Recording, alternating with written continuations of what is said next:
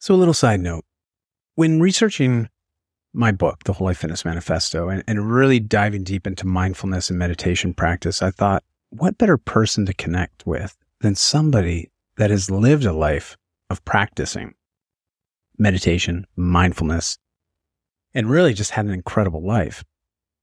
So I reached out to Victor Chan, and I was honored to have an interview with him, which you'll find immediately following this short side note here.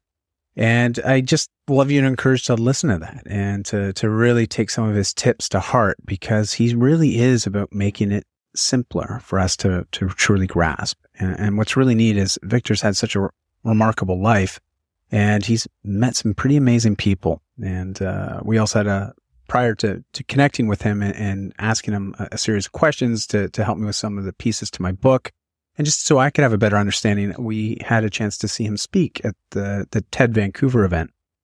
And it was truly incredible. I mean, here's a man that's literally friends with the Dalai Lama, right? Friends. Like, can you imagine having the Dalai Lama on speed dial?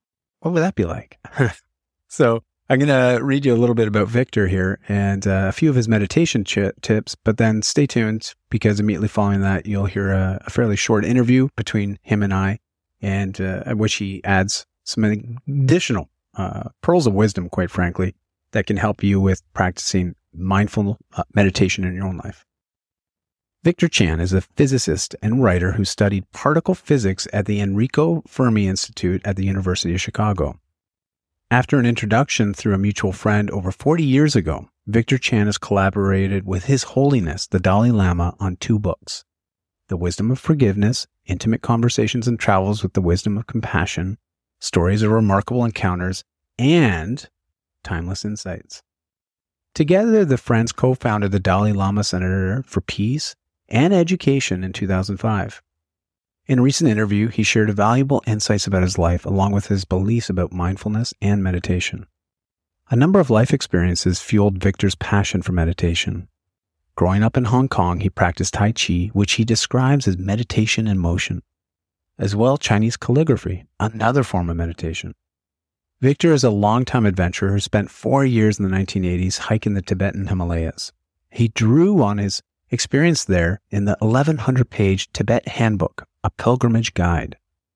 The 5,486-meter, that's 18,000 feet, passes were incredibly challenging, especially the added strain of the 23-kilogram, otherwise 50-pound backpack that Victor carried. He applied a special walking meditation during these difficult treks, in which he visualized consciously lowering his metabolic rate. Remarkably, this reduced his sweating significantly. Later, Victor used aspects of meditation as a university tennis instructor.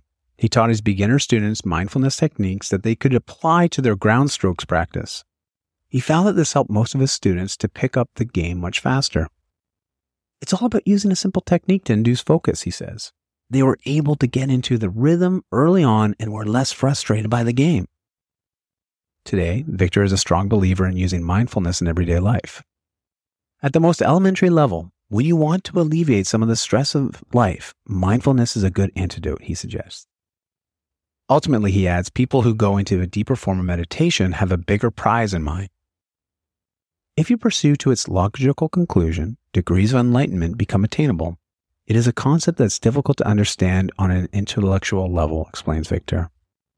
In practical terms, it is possible to live relatively free from stress and free from much of the emotional ups and downs that we experience every day. It's about a happiness that is sustainable and meaningful. It is a worthwhile goal that isn't ephemeral, but very real. But it demands discipline along with perseverance. Striving for meaningful happiness sounds awesome to me. How's this sounding to you guys? So here's a few of Victor's meditation tips. As a beginner, don't be ambitious or try to make it overly complicated.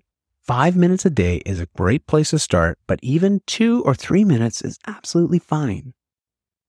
Focus on something simple and basic. For example, listen to your breath going in and out of your body. You may choose to close your eyes when you do this. Notice the rise and fall of your stomach. Alternatively, you can count from 1 to 10, then back again. Don't divorce meditation from your everyday life. For example, why not try it when you're chopping vegetables or preparing your meals? Be thoughtful and mindful as you peel and chop a carrot. You can also practice mindfulness as you wash dishes.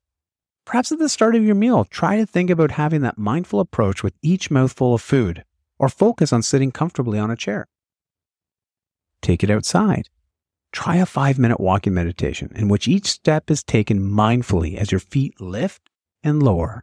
Become aware of the feeling under your heels and toes. It may help to do this barefoot. Aim to make it a habit. Try to sustain a routine for at least a month. This creates a neural groove. Start with a short duration and build up. Otherwise, you may be overambitious and run the risk of being burnt out. Choose roughly the same time every day, which helps to form the habit. You may also want to try twice a day.